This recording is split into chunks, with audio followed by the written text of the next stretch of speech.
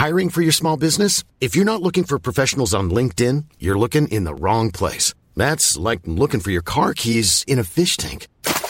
LinkedIn helps you hire professionals you can't find anywhere else, even those who aren't actively searching for a new job but might be open to the perfect role. In a given month, over 70% of LinkedIn users don't even visit other leading job sites. So start looking in the right place. With LinkedIn, you can hire professionals like a professional. Post your free job on linkedin.com/people today. Quality sleep is essential. That's why the Sleep Number Smart Bed is designed for your ever-evolving sleep needs. Need a bed that's firmer or softer on either side? Helps you sleep at a comfortable temperature? Sleep Number Smart Beds let you individualize your comfort, so you sleep better together.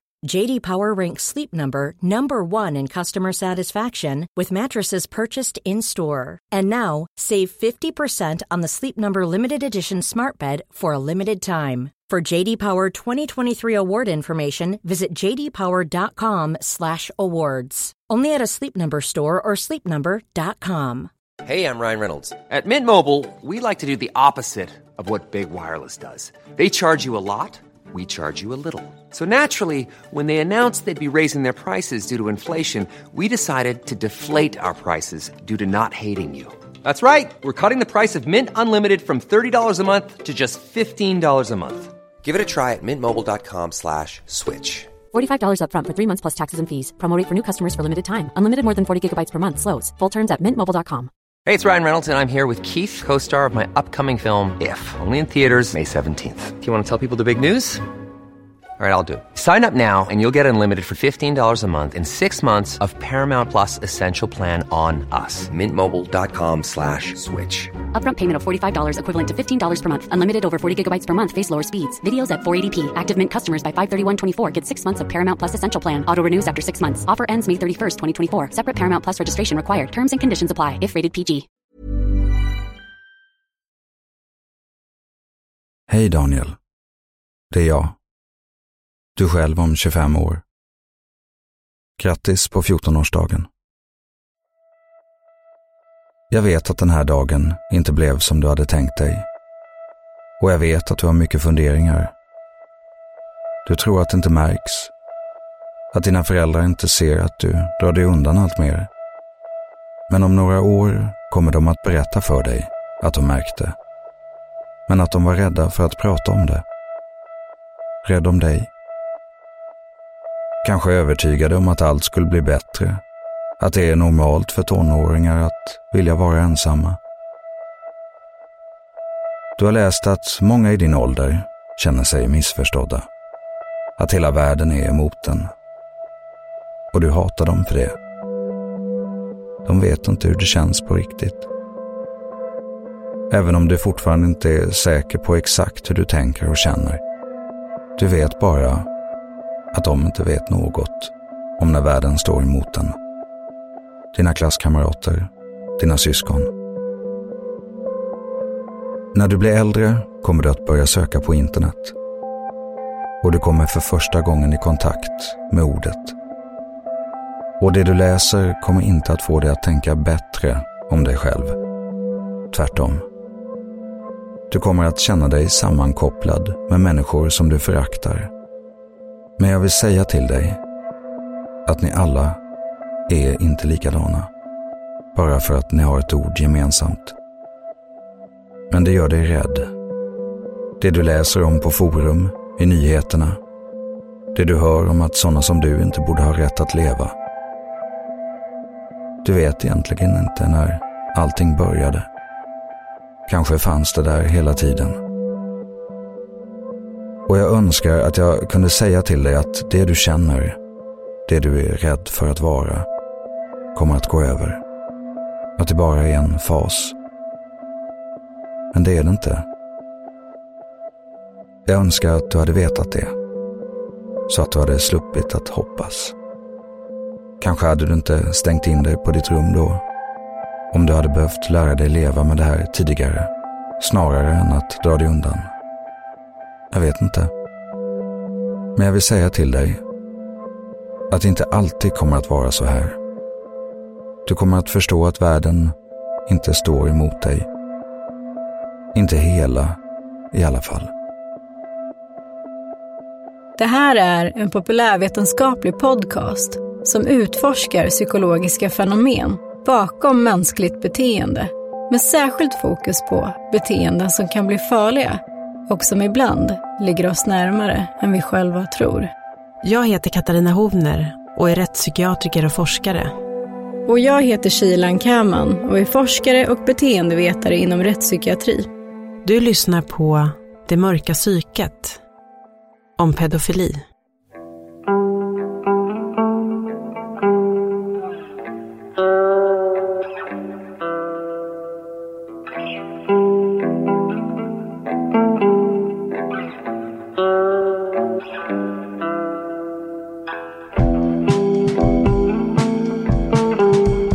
Jag tror att en sak som många kan relatera till, det är att någon gång ha haft någon slags förbjuden attraktion. Alltså att man har varit intresserad av sin systers man eller bästa kompisens partner eller så. Och vetat att det där är ju bara helt off limit, där får man inte gå. Det tror jag ganska många kan relatera till. Men idag ska vi göra nedslag i ett ämne som jag tror att många inte kan relatera till, men som också handlar om förbjuden attraktion. Och det handlar då alltså om attraktion till barn, nämligen pedofili. Och det vi kommer att fokusera på i det här avsnittet är ju då att ha den här pedofila läggningen. Vi kommer alltså inte att fokusera så mycket på just sexuella övergrepp eller på ett offerperspektiv här, utan nu är vi intresserade av att se vad den här läggningen kan göra med en person och vilket stort lidande det ofta innebär att ha den här läggningen. Vilka är de här personerna, hur vanligt är det och viktigast av allt, går det att behandla? Pedofili är sexuellt intresse för barn som ännu inte kommit till puberteten och att man har det över mer än 6 månader i rad. Kristoffer Ram är psykiatriker och forskare vid Karolinska institutet. Han driver forskningsprojekt på Anova som är en sexualmedicinsk klinik vid Karolinska universitetssjukhuset. Och hur kommer det sig att man har ett 6 månaders spann, eller vad är tanken där? Ja, det är bara för att det är ganska vanligt att man någon gång ibland har någon sexuell tanke kring småbarn, eller att man tittat på bilder som har liksom pornografisk karaktär som innehåller småbarn i sig, och för den skull så har man inte pedofili. Så att i själva begreppet då så ingår egentligen den här tidsaspekten och att man har det här tändningsmönstret då? Ja, det är ganska typiskt så här fyrkantigt begrepp för att man ska inom forskning kunna ha någonting att utgå från så att alla tänker på samma sak. Men sen när du frågar vad betyder pedofili, ja det finns ju en massa underliggande meningar såklart, och det är ett ord som är väldigt, väldigt laddat känslomässigt och liksom kulturhistoriskt och forskningsmässigt och sådär, så att, men det är väl den snäva betydelsen. Det verkar finnas lite av en missuppfattning att alla som begår sexuella övergrepp mot barn är pedofiler, samt att alla pedofiler begår sexuella övergrepp mot barn. Hur ligger det till egentligen? Ja, men det är så, det är överlappande. Och det är helt klart så att många övergrepp mot barn som begås av vuxna begås av personer med pedofili. Men då får man skilja på det här med vad som är pedofili och det som är pedofilstörning. Alltså vi har ju slutat att tänka på pedofili som en sjukdomstillstånd. Så var det ju fram till för bara några år sedan. Nu för tiden så är det någonting som man tänker att man har flyttat ut från diagnostiska manualer och liknande. Det som finns kvar däremot, det är ett ännu snävare begrepp som heter pedofilstörning. Det är när man har attraktion till barn men också kombinerar det med att agera ut eller få impulser att agera ut det här mot barn och lider över det själv. Så att om man inte agerar på det så är det inte att betrakta som en sjukdom? Nej, faktiskt. Och om du inte lider över det, utan då är det någonting som man har. Och visst kan det fortfarande vara någonting som man vill prata med en professionell om, eller känner att det kanske spelar roll för att man mår dåligt någon gång och så, fast det är inte någonting som vi diagnostiserar. Och hur vanligt förekommande är pedofili? Ja, ni skulle nog bli överraskade om ni gick ut på stan och det stod i pannan på folk hur vanligt det ändå är. För att det är faktiskt så att ett par procent av befolkningen i alla fall har återkommande sexuella tankar om barn. Och långt fler tittar på övergreppsmaterial på barn i sexuellt syfte på regelbunden basis. Så att det här är någonting, och det växer väldigt snabbt också. Tillgången på övergreppsmaterial på barn har ökat explosionsartat, så att det här börjar bli lite grann av ett folkhälsoproblem faktiskt på de nivåerna. Det här är väldigt intressant tycker jag, just det här med tillgången och liksom hur har internet påverkat pedofili och det fenomenet? Framförallt så är det ju ett utlopp för det och en möjlighet att komma in i sådana beteenden som inte funnits tidigare.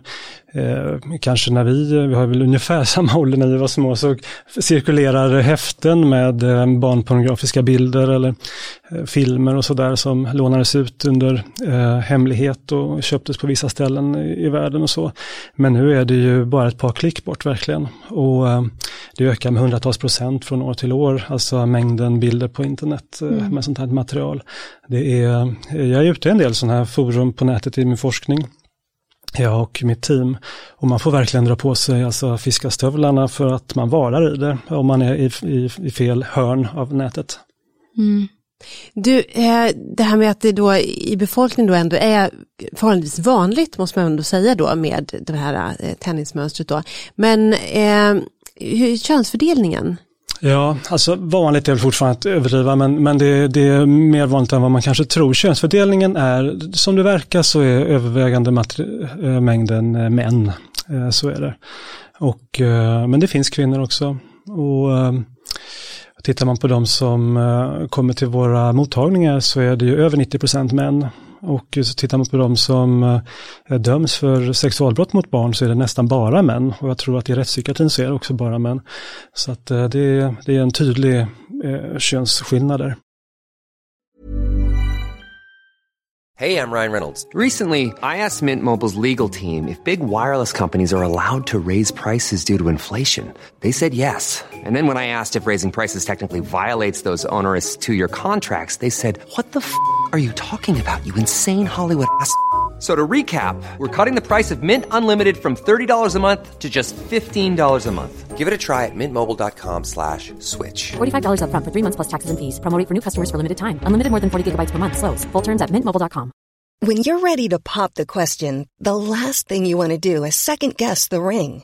At BlueNile.com, you can design a one-of-a-kind ring with the ease and convenience of shopping online. Choose your diamond and setting. When you find the one, you'll get it delivered right to your door. Go to BlueNile.com and use promo code LISTEN to get $50 off your purchase of $500 or more. That's code LISTEN at BlueNile.com for $50 off your purchase. BlueNile.com, code LISTEN. Quality sleep is essential. That's why the Sleep Number Smart Bed is designed for your ever-evolving sleep needs. Need a bed that's firmer or softer on either side? Helps you sleep at a comfortable temperature? Sleep Number Smart Beds let you individualize your comfort, so you sleep better together. J.D. Power ranks Sleep Number #1 in customer satisfaction with mattresses purchased in-store. And now, save 50% on the Sleep Number Limited Edition Smart Bed for a limited time. For J.D. Power 2023 award information, visit jdpower.com/awards. Only at a Sleep Number store or sleepnumber.com. This is Paige, the co-host of Giggly Squad, and I want to tell you about a company that I've been loving, Olive & June. Olive & June gives you everything that you need for a salon-quality manicure in one box. And if you break it down, it really comes out to $2 a manicure, which is absolutely insane. It's also so easy to get salon-worthy nails at home with Olive & June. The difference between how your nails used to look when you did them yourself and now with the Mani system is a complete game changer. The best thing about Olive & June, too, is it's a quick dry. Dries in about 1 minute, lasts for 5 days, and full coverage in up to 1 to 2 coats. Visit oliveandjune.com/perfectmani20 for 20% off your first system. That's oliveandjune.com/perfectmani20 for 20% off your first system. Hey there, it's Michelle Norris. I'm host of a podcast called Your Mama's Kitchen. When I travel, I'm usually looking for a way to find a taste of home when I'm not at home. And one of the things I love to do when I am at home is entertain. And Airbnb allows me to do that. When I was in California recently, I rented a house that had a great kitchen. And when we were sitting around the table, we were all thinking, we're in someone else's house. Someone could be in all of our homes as well. If you have a home, but you're not always at home, you have an Airbnb. Your home might be worth more than you think. Find out how much at airbnb.com/host. Hey, it's Ryan Reynolds, and I'm here with Keith, co-star of my upcoming film, If, only in theaters May 17th. Do you want to tell people the big news? All right, I'll do it. Sign up now and you'll get unlimited for $15 a month and 6 months of Paramount Plus Essential Plan on us. MintMobile.com/switch. Upfront payment of $45 equivalent to $15 per month. Unlimited over 40 gigabytes per month. Face lower speeds. Videos at 480p. Active Mint customers by 531.24 get 6 months of Paramount Plus Essential Plan. Auto renews after 6 months. Offer ends May 31st, 2024. Separate Paramount Plus registration required. Terms and conditions apply if rated PG. Är man har man det här tennismönstret uteslutande för barn, eller kan det vara så att det liksom är, man har en annan sexualitet också, eller ett annat tennismönster? Ja, det är ju också väldigt intressant, för att korta svaret är att ja, man tänder ofta på annat också, eller andra åldrar också, det är det vanliga. Det finns en mindre grupp som man kallar för exklusiv pedofili som bara är mot barn. Men i vår studie nu där vi har testat en psykoterapi för personer med pedofil störning som tittar på övergreppsmaterial på barn, då frågar jag också vilka andra sexuella tändningsmönster de har. Och där är ju övervägande majoritet tänder ju också på, har också andra parafila intressen som det kallas, alltså att man tänder på andra saker än det som utgår från samtyckande vuxna. Och vanligaste där, det är voyeurism, alltså att man tycker om att titta på andra, tjuvtitta på andra för sexuell njutningsskull, eller att man urolagni, alltså att man tänder på sånt som har med urin att göra av olika slag. Men det finns också sånt som nekrofili och exhibitionism och andra parafilier. Så att det vanliga är nog att man inte bara har pedofili utan annat också. Kan de ha tillfredsställande kärleksliv med andra vuxna? Ja, det är flera som lever i relation med vuxen partner och som har fullgoda relationer, om man ska säga, och som kanske också fått barn med sin partner och så. Det är personer med pedofili är ofta den andra ensamma, lever ofta den andra ensamma. De har ungefär lika ofta barn, fast de lever inte ihop med sina barn. Och också vad gäller relationer i övrigt. De har ungefär samma utbildningsnivå men har inte arbete i samma utsträckning, är mer arbetslösa. Så att det finns någon sorts ensam aura över gruppen. Och vad beror pedofili på? Vad är orsakerna bakom? Ja, men det är 10 000 kronors frågan verkligen. Vad beror det på? Vad beror någonting på överhuvudtaget? Vad är liksom en orsakskedja? När ska man tycka att man har bevis för något, säga så om något överhuvudtaget? Men vad det verkar som, det är ju att det som man trodde att det berodde på, nämligen att man själv varit utsatt för övergrepp, det verkar inte vara en så himla viktig faktor. I vår studie när vi jämför ungefär 60 män som har pedofili med 60 som inte har det, så var det precis lika vanligt i båda grupperna att vara utsatt för övergrepp som barn själv. Vad den studien däremot pekar mot kan spela roll, det är faktorer som är mycket tidigare än så, kanske redan i samband med födseln eller tidigare än så. Alltså när sexualiteten anläggs för andra människor. Och att man sen upptäcker då att man har de här attraktionerna kanske i mitten på tonåren eller över tonåren och sånt där. Det är väl det vanliga. Sen vad det är så tidigt då som spelar roll, ja, det är faktiskt väldigt svårt att säga något om. Kanske har någonting med könshormonnivåerna att göra. Vi ska snart fortsätta samtalet med Kristoffer, men vi skulle vilja stanna upp lite för att vi har lite funderingar kring det här med att själv ha varit utsatt för sexuella övergrepp. Och att det skulle innebära en ökad risk för att sen själv utsätta någon annan i vuxen ålder. Och det här är någonting som har benämnts som the abused abuser hypothesis. Alltså just den här hypotesen att om en individ blir utsatt för sexuella övergrepp som barn, så löper den här personen också en ökad risk för att själv utsätta andra för sexuella övergrepp i vuxen ålder. Och vad jag förstår så är forskningsresultaten lite varierade här, och precis som Kristoffer nämnde så i deras studie så var det inte en så viktig faktor. Men trots det så tycks det finnas en allmän uppfattning om att personer som har blivit utsatta för sexuella övergrepp som barn har en ganska stor sannolikhet att själva begå den typen av brott i vuxen ålder. Och den här hypotesen har skavt lite hos mig för det kan också innebära dubbel bestraffning för personer som blir utsatta för sexuella övergrepp. Alltså först att du blir utsatt för ett hemskt brott verkligen, för att sen också bli misstänkliggjord i egenskap av potentiell förövare, och vad det visar sig kanske helt utan grund. Ja, verkligen. Det måste man ju verkligen fundera över. Och jag tänker lite på könsaspekten här, för att jag tror att det är en vanlig uppfattning att män som begår sexuella övergrepp har blivit utsatta som barn. Men jag tänker att det kanske inte är lika vanligt att man drar den liksom slutsatsen vad det gäller kvinnor. Åtminstone kan inte jag känna igen att man misstänkliggör kvinnor på samma sätt som har blivit utsatta för övergrepp, att de skulle bli förövare. Men å andra sidan har väl det kanske också att göra med att det är färre kvinnliga förövare, mindre känt kring den gruppen. Ja, så jag tycker att vi kanske ska vara lite försiktiga med den tolkningen att utsatta också löper en stor risk att själva utsätta andra, för att det är en väldig skuld och tyngd att bära för de här personerna, vilket det också visat sig vara, att det blir en väldig oro. Hej Daniel. Var inte ledsen över uppkörningen. Du kommer att klara det nästa gång. Jag vet att du känner att det var viktigt för dig. Inte för att kunna ta dig någonstans särskilt, snarare för att känna att du har kontroll. Att du lyckats med något du tagit dig för. Och bilen kommer att bli en stor del av hur du hanterar allt det här. Du kommer att spendera timtals bakom ratten, i mörkret, i tystnad. Utan något mål eller någonstans att ta dig till. Du kommer plötsligt tycka om ensamheten, tiden att tänka. Dina föräldrar kommer att vara mindre glada för bensinpengarna. Jag vet att de senaste åren har varit tuffa. Kanske tuffare än du själv inser just nu. På många sätt är saker och ting värre än för några år sedan. Förvirringen kring hur du känner och tänker om din sexualitet är inte flackande längre. Du vet att du fantiserar på ett annat sätt än många andra i din ålder nu.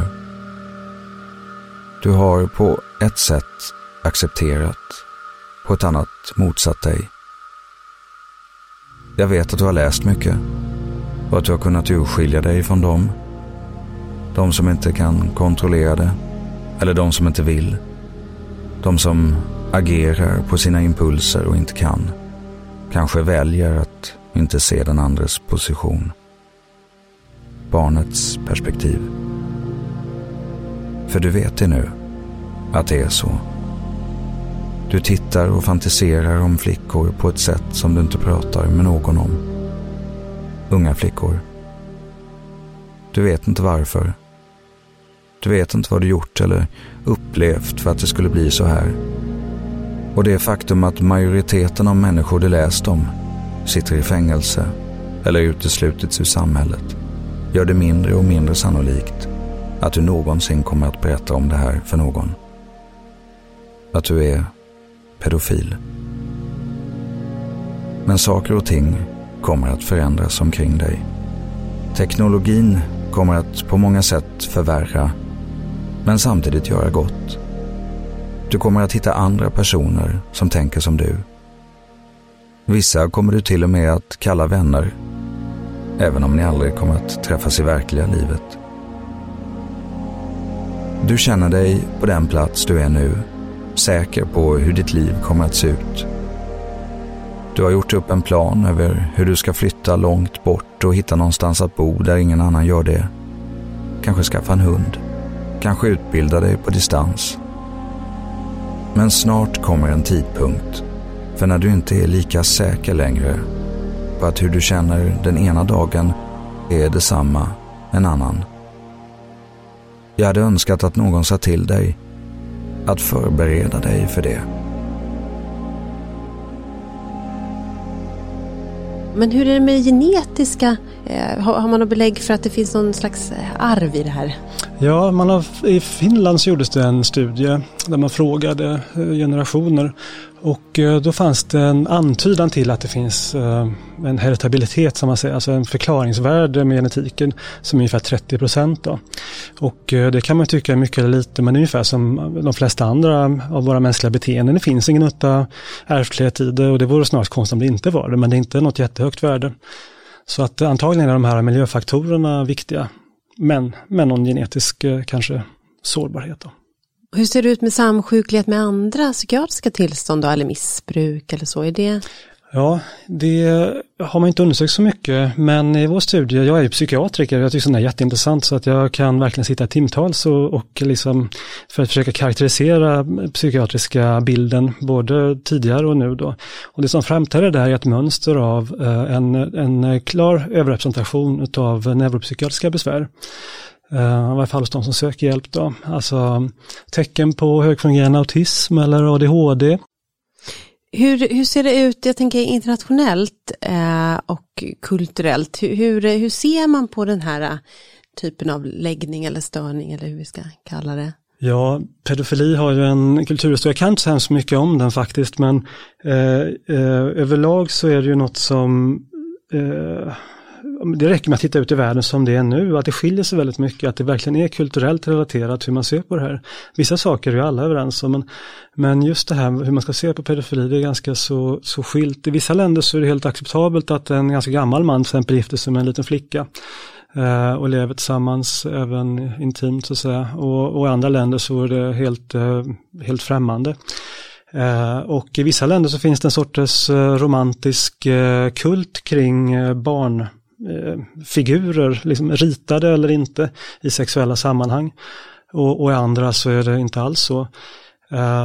Men om man ser på nätkulturen så att säga, då är blir det snabbt allt mer accepterat, tycker jag det verkar som.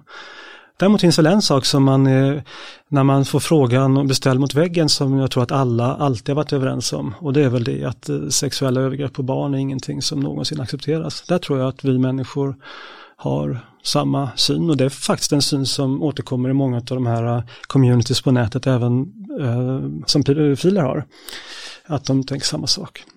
Att det inte är okej. Precis, ja, det har blivit om bilden förr av, alltså på 60-70-talet, om bilden av pedofilen då var till exempel här, ja ni vet, NAMBLA hette något, North American Man Boy Love Association, alltså som gick och demonstrerade på torgen och försökte göra det här till en accepterad och politiskt liksom accepterad sexuell orientering, och den bilden liksom har nu bytt, tycker jag.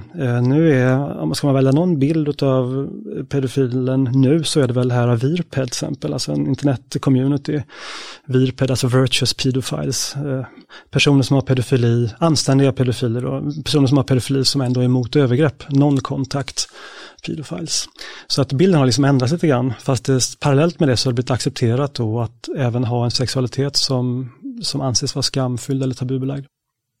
Jag har en lite märklig fråga som relaterar just till det här med att ha en läggning utan att man agerar på den fullt ut. Och det är just det här kring att det finns de inom fältet som anser att sexdockor i form av barn skulle vara ett sätt att förebygga sexualbrott mot barn. Vad är dina tankar där? Jo, men där går ju forskare lite grann åt olika håll och resonerar på olika sätt. Och det finns de som planerar studier, vet jag, för att testa om det här kan vara någonting som kan minska risken i det långa loppet. Själv tycker jag att det är en återvändsgränd. Av det skälet att om man utgår från hur ett barns perspektiv på det här, så ter det sig ganska orimligt, tycker jag, som en lösning. Om vi tar något helt annat, vi tar till exempel, men vi säger personer som kanske går runt med aggressivitet mot mörkhyade människor. Ska vi då liksom börja testa om vi kan komma åt det problemet genom att vi har fabriker som tillverkar dockor som har mörk färg, som man kan då beställa hem och kanske designa så liknar en särskild person som man är extra arg på, som är mörkhyad, och så ska man ha det hemma och slå och boxa på då när man får de här impulserna. Det är ju liksom helt orimligt. Och på samma sätt tänker jag det kring barn, att man tänker att det ska finnas i samhället fabriker som tillverkar barndockor som man då ska beställa hem och ha, och som man kanske liknar någon väldigt exakt, något särskilt barn. Jag tycker det är orimlig väg framåt faktiskt. Däremot så kan man inte naturligtvis, man får liksom skilja på det här också, för att i ett fritt samhälle så måste man kunna tänka och tycka och känna vad man vill. Och många av de här kan på riktigt inte rå för att de attraheras av barn. Så man måste kunna skilja på det, att tanken är fri. Den ska vi inte kanske lägga oss i så mycket heller. Och det är inte heller det som behandlingar går ut på till exempel. Och om någon person hemma liksom för sig själv ritar bilder eller skriver noveller eller liknande, det kanske är det kanske någonstans täcks ut av det också. Men just det här industrialiserade, det vänder jag mig emot faktiskt. Ja, för hur är det nu? Du jobbar ju på en mottagning där man träffar personer, eller personer själva som söker hjälp för det här. Ja, min forskning är på mottagningen Anova som hör till Karolinska Universitetssjukhuset. Och där är det ju både mottagning och forskning i samma lokaler. Och dit finns också kopplat en nationell hjälptelefon man kan ringa om man funderar på sin sexualitet eller om man tycker, att man skulle vilja bolla med någon professionell.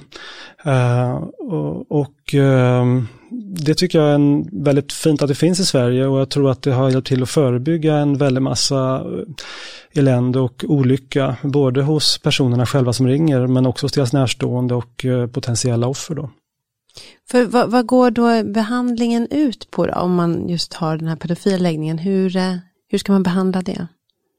Ja, det är en väldigt bra fråga, för att det finns i nuläget inga så att säga behandlingsriktlinjer. Det finns det för de allra flesta tillstånd. Någon sorts kokböcker att utgå från. Det finns inte så mycket för det här, utan det är ganska individualiserat fortfarande. Det saknas studier som undersökt vilken evidensbaserad praxis som bör vara. Men vad det brukar handla om är att man som i sjukvården i övrigt, man utgår från vad patienten upplever som sitt besvär, man försöker hjälpa med det. Och parallellt med det så försöker man se om det finns några andra som lider över det här. När jag själv träffar en patient brukar jag tänka att jag har både patienten hos mig och det här imaginära barnet så att säga. Och båda två behöver hjälp. Och man får aldrig släppa det perspektivet. Så att det kan när patienten kommer så brukar det ofta vara så att den är mitt i en livskris. Det kanske är så att polisen knackat på dörren och tagit hårddisken, eller det kan vara så att partnern eller arbetsgivaren kanske ställt ultimatum att antingen söker du hjälp eller så är det slut här liksom. Så att den kommer ofta in i en akut livskris och ofta självmordstankar och svårigheter att få tillvaron att gå ihop. Så att det är en hel del krisstöd i början också. Sen efter ett tag så kanske det blir aktuellt med de här andra psykiatriska besvären som vi har pratat om, med neuropsykiatriska besvär, depressioner och vad det kan vara för någonting. Men hela tiden så finns ju det här med pedofilin i bakgrunden då. Och vad gäller behandlingen för den så är det dels att minska risken för att det begås ett övergrepp. Och sen så också att hjälpa personen hitta fram till en sexualitet som den kan vara stolt över och som är laglig. Hej Daniel. Så kom alltså dagen när du inte är lika säker längre. Din övertygelse om att just du är den som aldrig kommer att gå över gränsen är inte lika fast mer. Och det gör dig rädd. Att du inte kan veta att dina ståndpunkter är beständiga. Att det där du försöker kontrollera tar över och blir större än vad du vet är rätt och fel. Du vägrar att bli en av dem som utnyttjar och går till handling. Ändå sitter du där på bussen nu. Det handlar egentligen inte om något sexuellt intresse. Du vill bara vara nära. Bygga en relation. Du tänker att du kanske kommer kunna vara dig själv på ett annat sätt än kring vuxna. Men du inser förstås risken. Att det frångår din plan att isolera sig. Men du har umgåtts med tanken på att du kanske inte behöver isolera dig. Att det kanske kan gå ändå. Inget har någonsin hänt. Varför skulle det göra det nu? Så tänkte du då. Så du sökte jobbet som läxhjälp. 15 minuter från stan. Du tror att du kommer känna dig behövd. Kanske sedd. Tanken på att skapa en kontakt, att få knyta an, får dig att känna på ett sätt du aldrig gjort förut. Och aldrig kommer 15 minuter kännas så långa och korta på samma gång. Men precis som att du känner annorlunda inför att isolera dig nu mot tidigare, kanske du skulle känna annorlunda inför det här, senare. Du har insett att saker och ting inte alltid förblir som de är. Du litar inte på någon. Allra minst dig själv. Därför vill jag säga att jag är stolt över att du klev av den där bussen.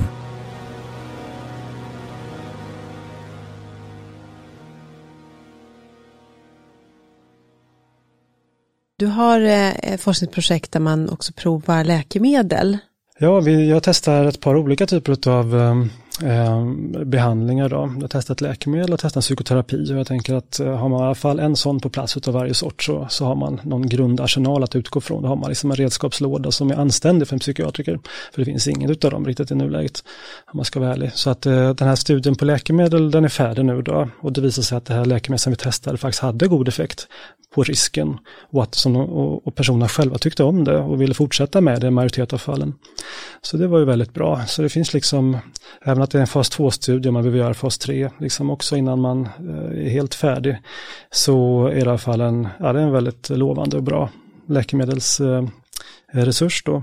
Sen så vad gäller psykoterapin så testar vi ett KBT-upplägg för att se ifall det kan minska tiden som de tillbringar med att titta på övergreppsmaterial till exempel. Det är den nya termen för barnpornografi, alltså övergreppsmaterial.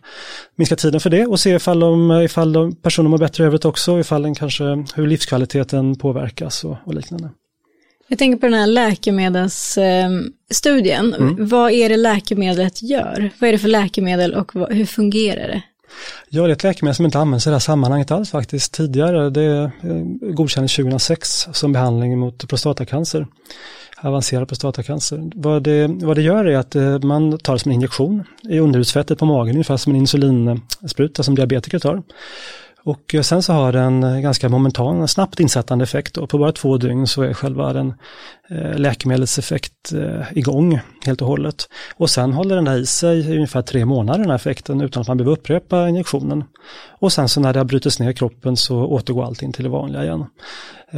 Och vad det gör då, det är att det går in och påverkar vissa delar av hormonsystemet. Det påverkar de manliga könshormonerna så att mängden testosteron sjunker. Och det där, i vår studie då, så undersöker vi vilka effekter det får. Och effekterna som det framförallt får, det är att dels att det minskar den sexuella upptagenheten. Patienterna beskriver ofta som att de får ett inre lugn och de slipper behöva älta hela tanken på till exempel masturbation eller på tänka på sex eller sådär. Kan släppa det liksom, vilket de tycker är skönt. Och sen så minskar det faktiskt också den sexuella attraktionen till barn i sig, vilket är ett överraskande fynd, och det behöver vi gå vidare och titta på. Har det varit svårt att hitta deltagare till studien? Nej, egentligen inte. Till läkemedelsstudien då kom de till vårt studiecenter från hela Sverige. De åkte, om man kan jämföra till exempel med studier på antipsykosmedel. Du vet, då kan ju nästan folk åka tvärs över Sverige för att slippa ta en injektionsspruta med antipsykosmedel. Men här är det istället så att de åker liksom över hela Sverige för att komma till vårt studiecenter och få det läkemedlet. Vi hade deltagare från södraste Skåne till norraste Norrland, och de kom då liksom 3-4 gånger under loppet av 3 månader och tillbringade heldagar hos oss. Så det visar vilken motivation de har och vilken, så att säga, om man väl öppnar dörren så kommer dessa personer till vården. Men då måste man såklart ha ett väldigt professionell inramning på det hela och kunna se människan, och som i vanlig klassisk psykiatri. Så att man känner sig välkommen, så att man får hjälp med sin situation också. Men har man väl en sån mottagning så kommer de. Och det tror jag att många länder i världen, eller de allra flesta länderna i världen, har ju kvar att upptäcka det. Och det är samma sak nu när vi har vår internetterapi. Då kan man söka om hela världen. Och de kommer från alla möjliga länder då. Och det som de berättar är ju att de flesta säger så att det här äntligen har hittat någonting. Det har vi inte liksom, jag har letat men äntligen finns det något i alla fall. Man kan säga att Sverige ligger liksom i framkant kring hur vi ska betrakta det här, hur vi ska behandla det här.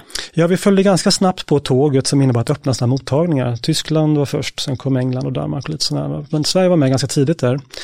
Men där Sverige är verkligen framkant, det är ju att testa, utvärdera behandlingarna som kommer sen. Vad man väl ska göra när man väl kommer till mottagningen.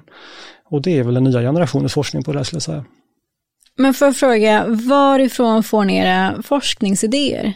Ja, det finns många lågt hängande frukter här som behöver besvaras, som funnits sedan länge, men ett väsentligt tillskott är faktiskt från patienterna själva. Vår internetterapi som vi testar nu, det är, vi frågar om en studie, vad skulle ni vilja ha för att, vad skulle du ha velat haft i ditt liv för att inte ha begått ett övergrepp? Och då var det här ett förslag som flera kom med, så vi har byggt vidare på det. Och vi har också en patientrepresentant med i forskargruppen som gör ett jättefint jobb med att delta i diskussioner och strategiska beslut kring vad vi ska ägna vår forskning åt och vilka forskningsfrågor vi ska ha, utfallsmått och liknande och vilket språkbruk vi har och så.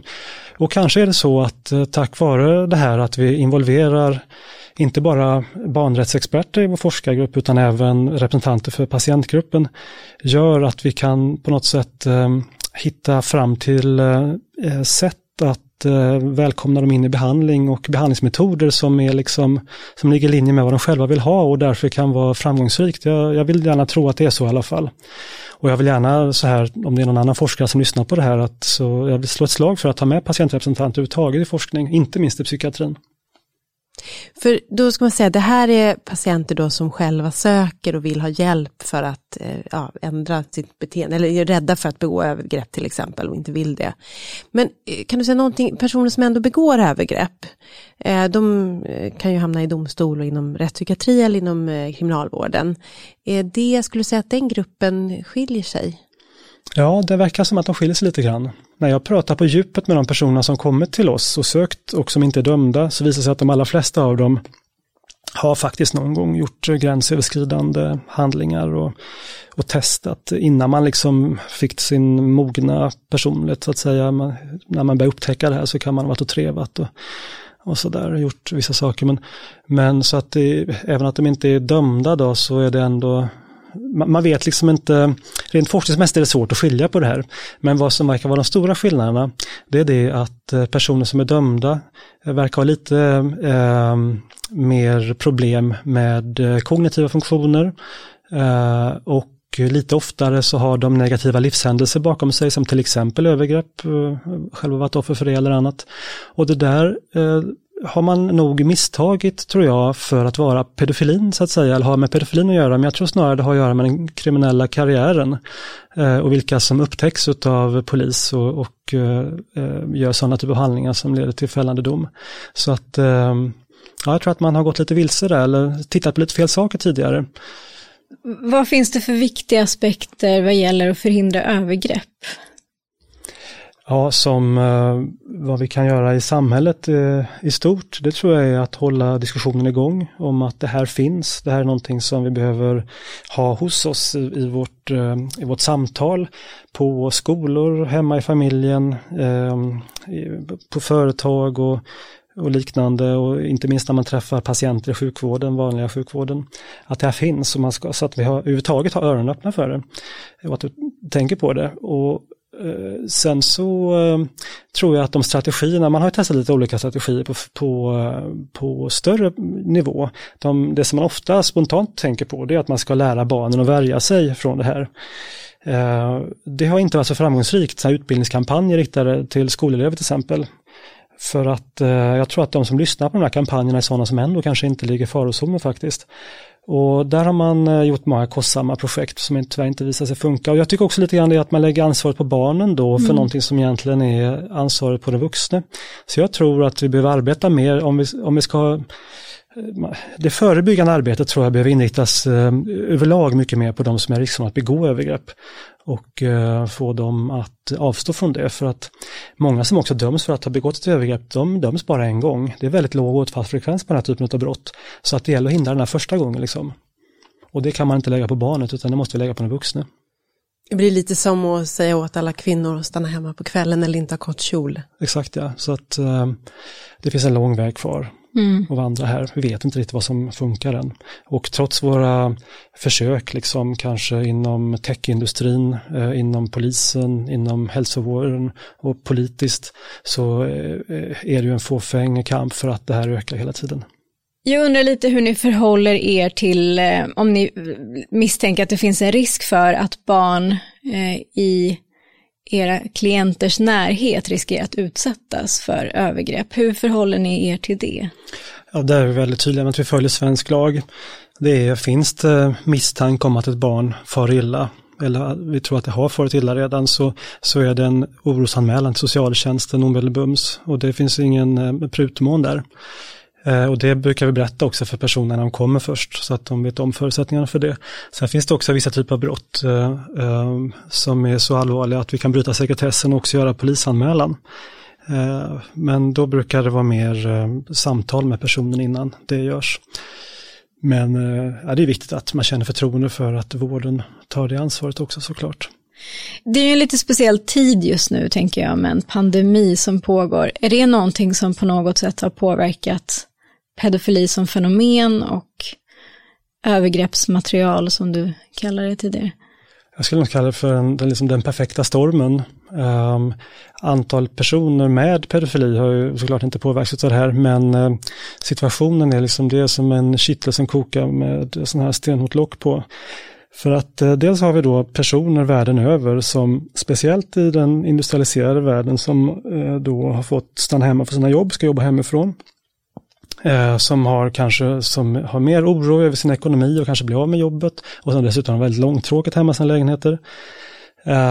Och alltihopa det där stimulerar ju sexuellt beteende. Vi vet att sexuella handlingar är ju som ångestlindrande. Och det är det för de här personerna också, såklart. Sen sitter man mycket framför skärmen, kan klicka mycket på pornografi och övergreppsmaterial. Sen har vi på barnsidan barn som också stängs hemma från skolor och som inte får träffa ansvariga vuxna runt omkring i världen. Kanske hemma, bor ihop med sin förövare 24/7 och som också kopplas upp mot nätet mycket snabb takt nu. Olika skolplattformar och liknande där man då ska gå i skolan via nätet. Så att vi såg ganska snabbt i vår forskning att aktiviteten i sådana här övergreppsforum på nätet fick en ny form när lockdown slog till. Det blev många fler personer på de stora forumen, det blev en hetskare stämning, det blir den sociala hierarkin utmanas i de här forumen.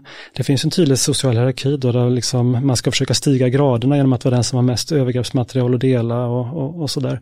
Så att det är liksom en ny herre på täppan plötsligt där. Och hela den här saken liksom katalyserade fram en klart ökad aktivitet, och det ser man också nu när det börjar komma data på det. Sådana organisationer som följer det här, att mängden övergreppsmaterial på nätet verkligen ökar stort under pandemin här. Kanske inte utav viruset i sig såklart, utan av samhällets sätt att svara på det. Så att det är väl som vanligt de här förlorargrupperna, liksom svaga barn som utsätts. Det är samma gamla förlorargrupper som vanligt som tar stryk även i en sån här situation. Mm.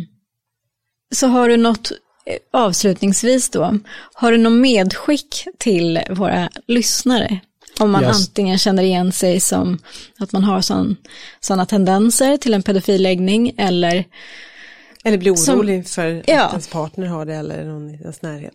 Mm. Ja, alltså jag skulle säga så här att nu har vi pratat, det är totalt bäckmörker det som jag pratat om, allting nästan. Så att jag skulle ändå vilja tända ett litet ljus här och säga att det finns liksom hopp också. Det kommer forskning som visar på goda behandlingsmetoder som personerna själva tycker om och som minskar risken för övergrepp. Det öppnar fler och fler mottagningar dit personer kan söka och få hjälp och stöd, och det blir mer accepterat att prata om de här sakerna så fler söker vård för det också.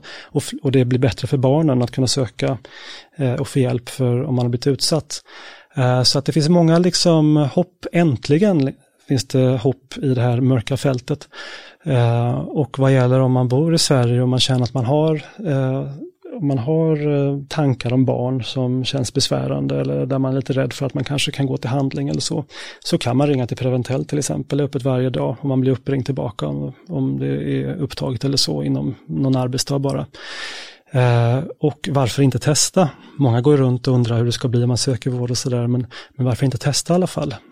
Det finns god chans att kunna få göra det här anonymt och bara testa vad det är.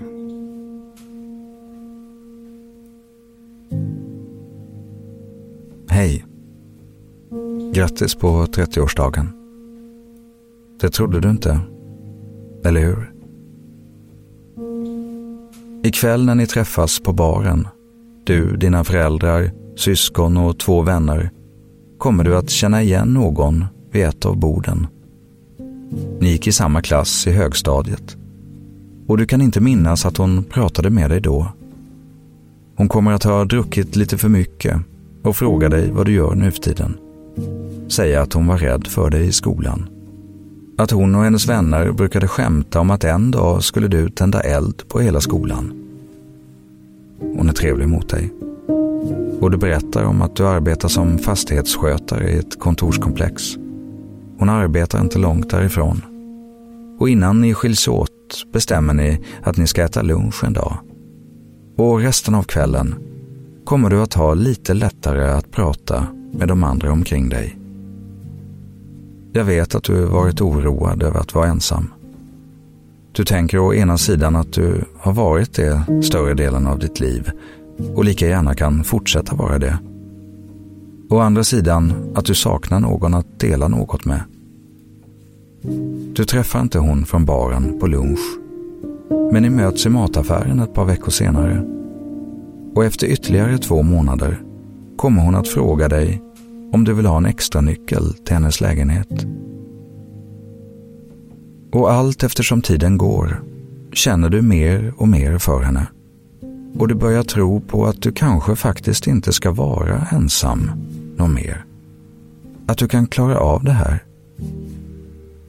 Hon säger ofta att hon önskar att du skulle prata mer. Och du gör så gott du kan. Ofta tänker du på allt du inte kan prata om. Andra gånger tänker du på vad du har gjort för att förtjäna henne.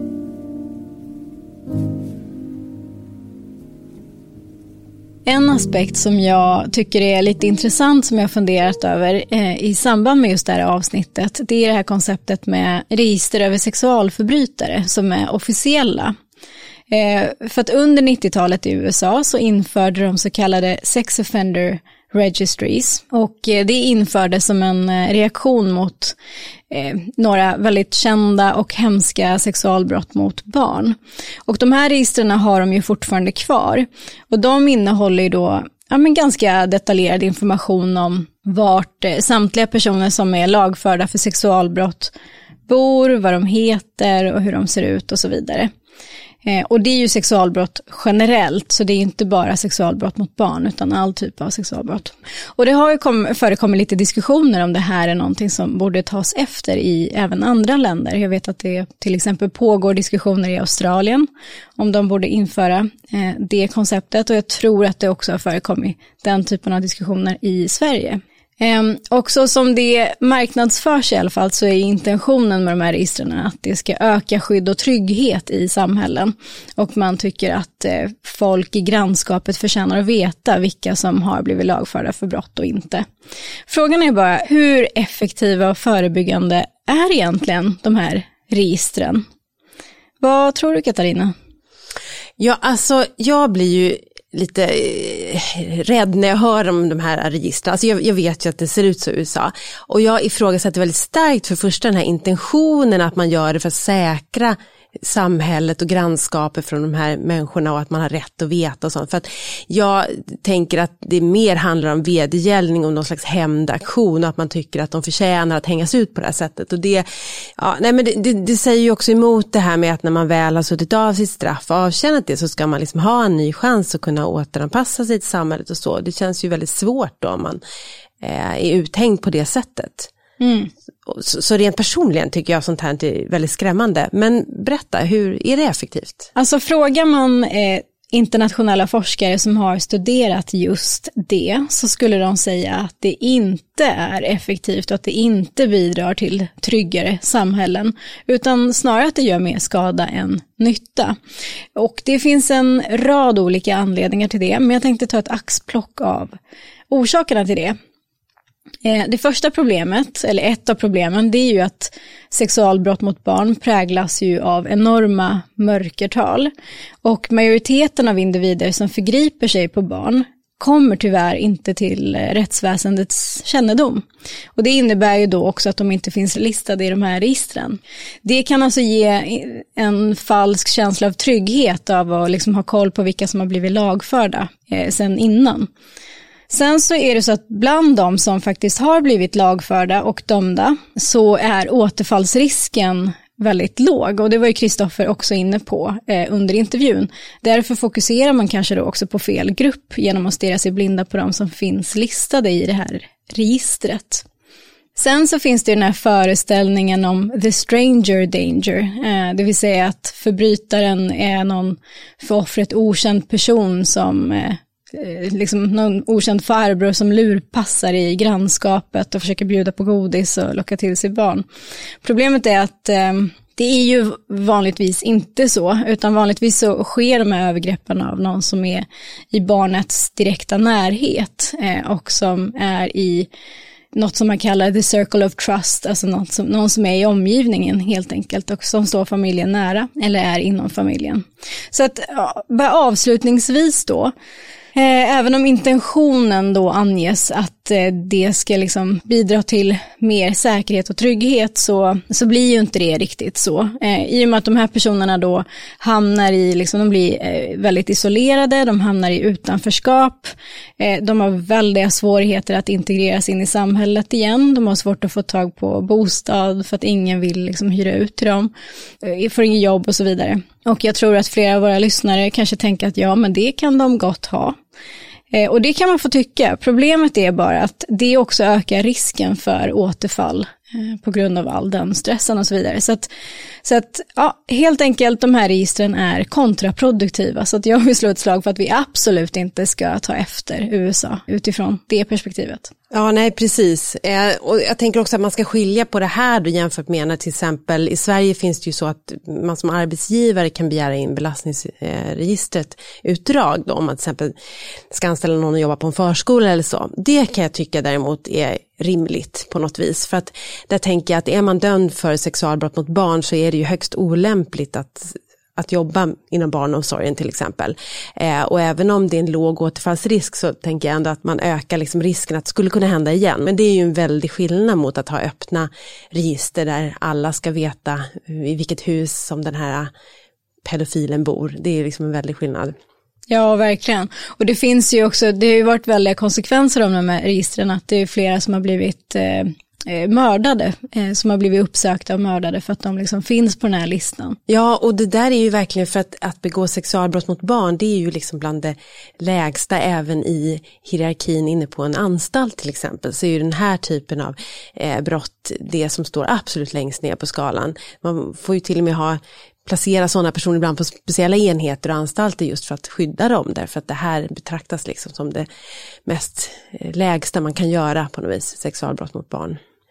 Men jag tänker också att vi så här avslutningsvis ska tänka också på att det finns ju, som Kristoffer sa också i intervjun här, att det ändå finns lite ljuspunkter i det här mörka ämnet. Och det är ju att det faktiskt är, att det just nu också pågår studier just i Sverige kring behandling och att försöka förhindra övergrepp. Att både farmakologisk och psykoterapeutisk behandling, som ju Kristoffer som var här då också forskar på, och att man faktiskt vågar ha, att det finns den här hjälptelefonen man kan ringa till om man känner att man har en sån här dragning eller att man så att säga funderar över sin sexualitet på det sättet.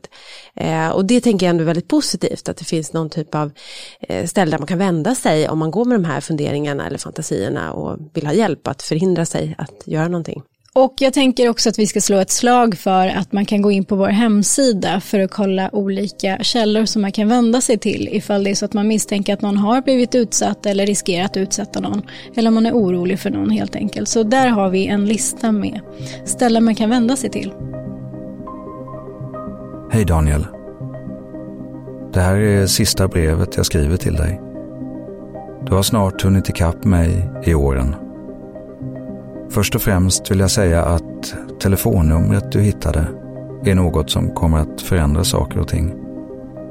Du kommer att komma i kontakt med personer som erbjuder hjälp. Och du kommer att våga ta emot det, även om det inte känns så just nu. Skuldbelägg inte dig själv för mycket för att ditt förhållande inte höll. Du tror att det bara berodde på dig. Att du undanhöll sidor av dig själv som gjorde att ni inte kunde komma nära nog. Men du kommer att förstå att det antagligen handlade om andra saker. Se det från den ljusa sidan. Nu vet du i alla fall att det går. Men just nu Tänker du att du aldrig känt dig så borttappad tidigare? Jag tänker att det kanske blir så första gången. Många i din ålder avverkade det där i högstadiet. Snart är du förbi hur du känner just nu. Du är bra på att ta dig vidare. Det har du alltid varit. I din omgivning och på ditt arbete har du bekanta som skaffar barn. Det får dig att tänka på om du själv vill bilda familj en dag. Utan att veta om det någonsin kommer att gå eller om du borde. Kanske är det något du kommer att få hjälp med att reda ut. Jag vet att du vill veta om det kommer att komma en punkt där du berättar för någon om allting. Du kommer att prata med personer du kommer i kontakt med genom vården. Mer än så vet jag inte. Det har gått en del år sedan det här blev något du fick börja leva med. Även om jag har kvar ärren på armarna du gjorde i tonåren. Och saker och ting kommer inte att vara enkelt. Precis som det inte har varit enkelt förut. Men det gick då. Och nu tar jag vid och ser till att det går senare. För vår skull.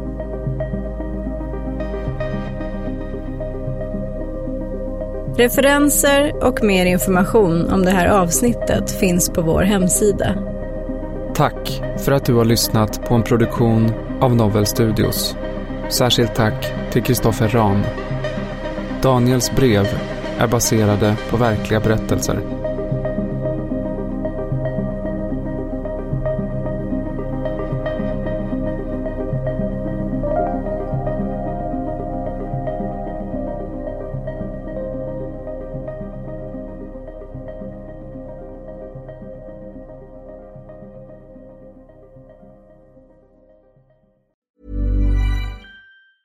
Planning for your next trip?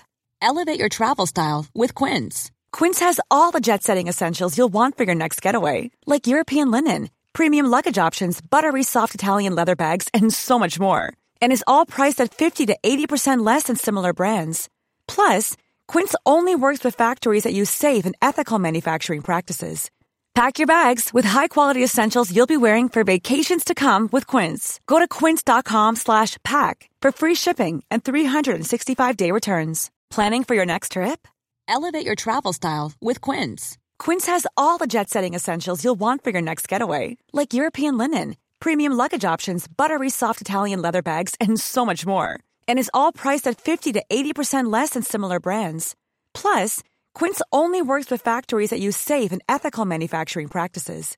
Pack your bags with high-quality essentials you'll be wearing for vacations to come with Quince. Go to quince.com/pack for free shipping and 365-day returns. Are you ready for truly hydrated skin? Meet Hyaluronic Body Serum, a breakthrough in body care from Osea. It's clinically proven to instantly increase hydration by 161%. Their lightweight, fast-absorbing serum delivers 24 hours of nonstop hydration for silky smooth skin without the sticky afterfeel. Osea's latest innovation combines the magic of their best-selling Hyaluronic Sea Serum with a new formula that's good for the whole body and 5 types of hyaluronic acid to target every layer of the skin. Osea is a women-founded, women-led brand that's been crafting seaweed-powered products for nearly 30 years. The best part? Everything Osea makes is clean, vegan, cruelty-free, and climate-neutral certified, so you never have to choose between your values and your best skin. Treat your skin to clean, vegan skincare from Osea. Get 10% off your first order site-wide with code SUMMER at OseaMalibu.com. That's OSEAMalibu.com, code SUMMER. When you need mealtime inspiration, it's worth shopping Kroger, where you'll find over 30,000 mouth-watering choices that excite your inner foodie. And no matter what tasty choice you make, you'll enjoy our everyday low prices, plus extra ways to save, like digital coupons worth over $600 each week. You can also save up to $1 off per gallon at the pump with fuel points. More savings and more inspiring flavors make shopping Kroger worth it every time. Kroger, fresh for everyone. Fuel restrictions apply.